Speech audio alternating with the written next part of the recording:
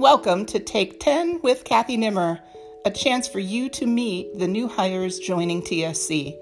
We certainly hope you enjoy this episode. All right. Again, I'm thrilled to bring you into the presence of one of the people who joined TSC this year. This is a young man I have really enjoyed getting to know and who I loved watching teach. So now you get to meet him. So Vince Bella, welcome.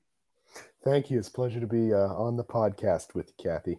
All right. So tell everybody what you teach and where you teach. I teach speech and English at McCutcheon High School. Awesome. Right in my alley, right? Not in my alley for my school, but definitely in my subject area. So Yes. it was great getting to be back in an English classroom. So what brought you to that classroom and to this profession? What's your journey?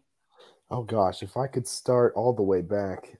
As a child, I think I was always a big reader, and that sort of keyed me into the subject that I teach. But for teaching itself, um, I'd have to pinpoint it to a couple teachers I had in high school. They'll tell the story like, well, we tried to get rid of you, but you just kept following us around.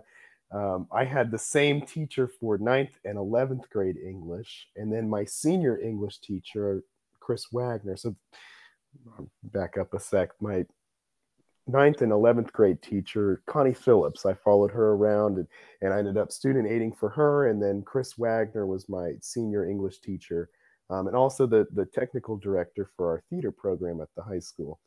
And I just looked up to those two and their work and their profession, and I thought they had a lot of really great influence, in my development.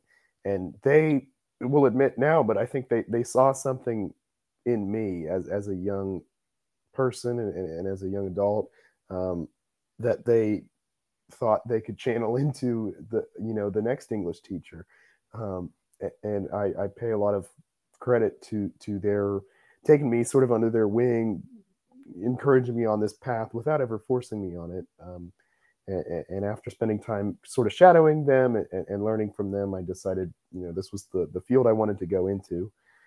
So after high school, I graduated and attended The Ohio State University, which I know doesn't make me a lot of friends out here in Purdue country, but I am from Columbus, Ohio, and it was close to home, and I had a great experience there. I graduated with my bachelor's in English and my master's in education, and I accepted the position out at McCutcheon, and I have loved every second since I got here over the summer. The story is fantastic, minus the Ohio State part. I know I had to sneak that in at the end, but I noticed. Yeah. So who is Mr. Bella? What do you bring to the classroom? I would like to say I bring a sense of humor. Now, ask my students, and you might get a different answer. I just really enjoy making my students feel at ease by sort of lightening the tension and finding the humor in a subject that many would consider, and just ask them, many would consider rather dry, especially as we work our way through some grammar units now. And I think as a person and as a teacher, I just really enjoy finding the moments in the mundane that you can sort of, make the most of, even if it's not something that you enjoy doing, or see yourself typically enjoying doing. If you can work through it with somebody, or have somebody's energy that's perhaps more positive than yours, I truly believe you can feed off of that. Into practice in my classroom, there's a lot of styles and goals that I have as a teacher, that I would like to get to one day. At this point, sometimes it feels like I haven't figured everything out yet, which is, I think, not an understatement.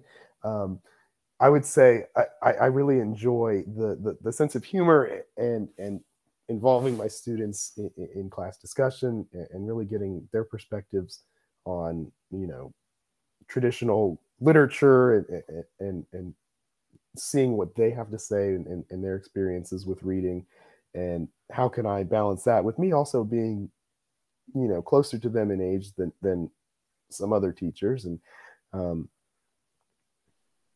I think using that sort of similar world experience, right? Because in the grand scheme of things, we're not all that far apart in age, although I don't like to necessarily admit that in front of the students all the time.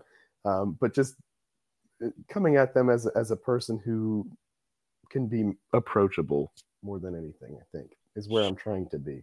Sure. And yeah, and like circling back, if you said you had it all figured out, I would actually be really concerned. Not because you had it all figured out, but because you were unaware of how much you had to go to figure out. Because, dude, I am 30 years in, and Uh-huh. I'm maybe half of the way, maybe half of the way to figuring it all out. Yeah, I'm no, not sure I'll I ever was get there. trying to find the most delicate way to word this, because these are students that I really care about. But man, is it a truly learning experience all the time? Yeah, sometimes if they only knew, like, right, if they only knew the confidence level that we have Yeah, yeah, when we're presenting, absolutely. but If they this don't gets into know. their hands, right, I don't want to. I don't want them Yeah. to know. So, do you have any outstanding memories so far, and not even to the halfway point in this school year? Yeah, and I would back it up even a little bit over the summer. I was asked at the beginning of June when I still lived in Columbus and I still hadn't quite moved all the way out here yet. I think it was around June 1st. I was asked if I would want to teach summer speech, um, th- starting at the end of June. And it turns out, I decided, yes, I'd like to give that a go. So about 5 days after I transitioned and moved all the way from Columbus to India, which is not super, super far, but I had never moved far from home before.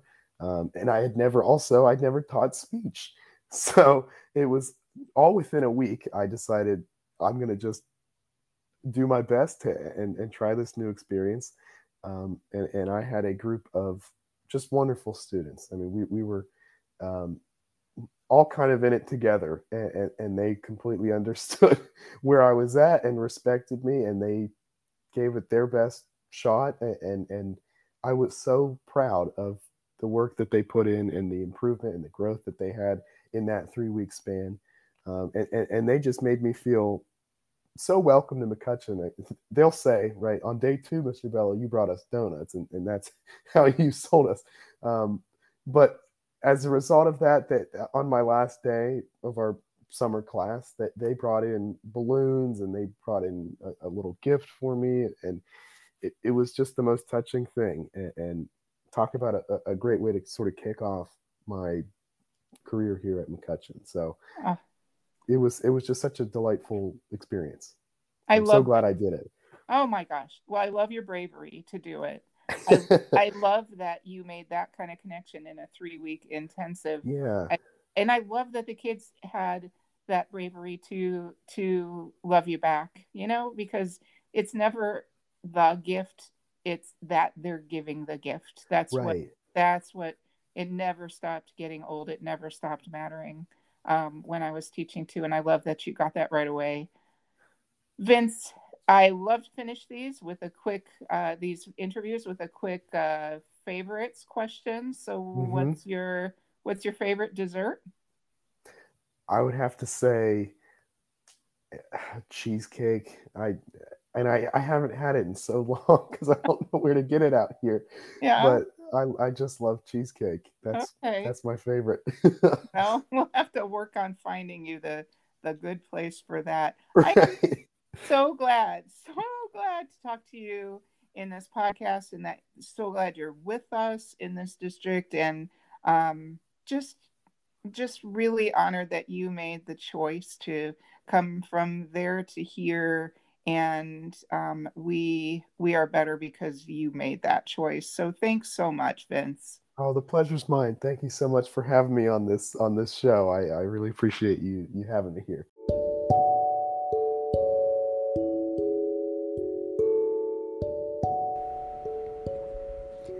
That's it for this episode of Take 10 with Kathy Nimmer.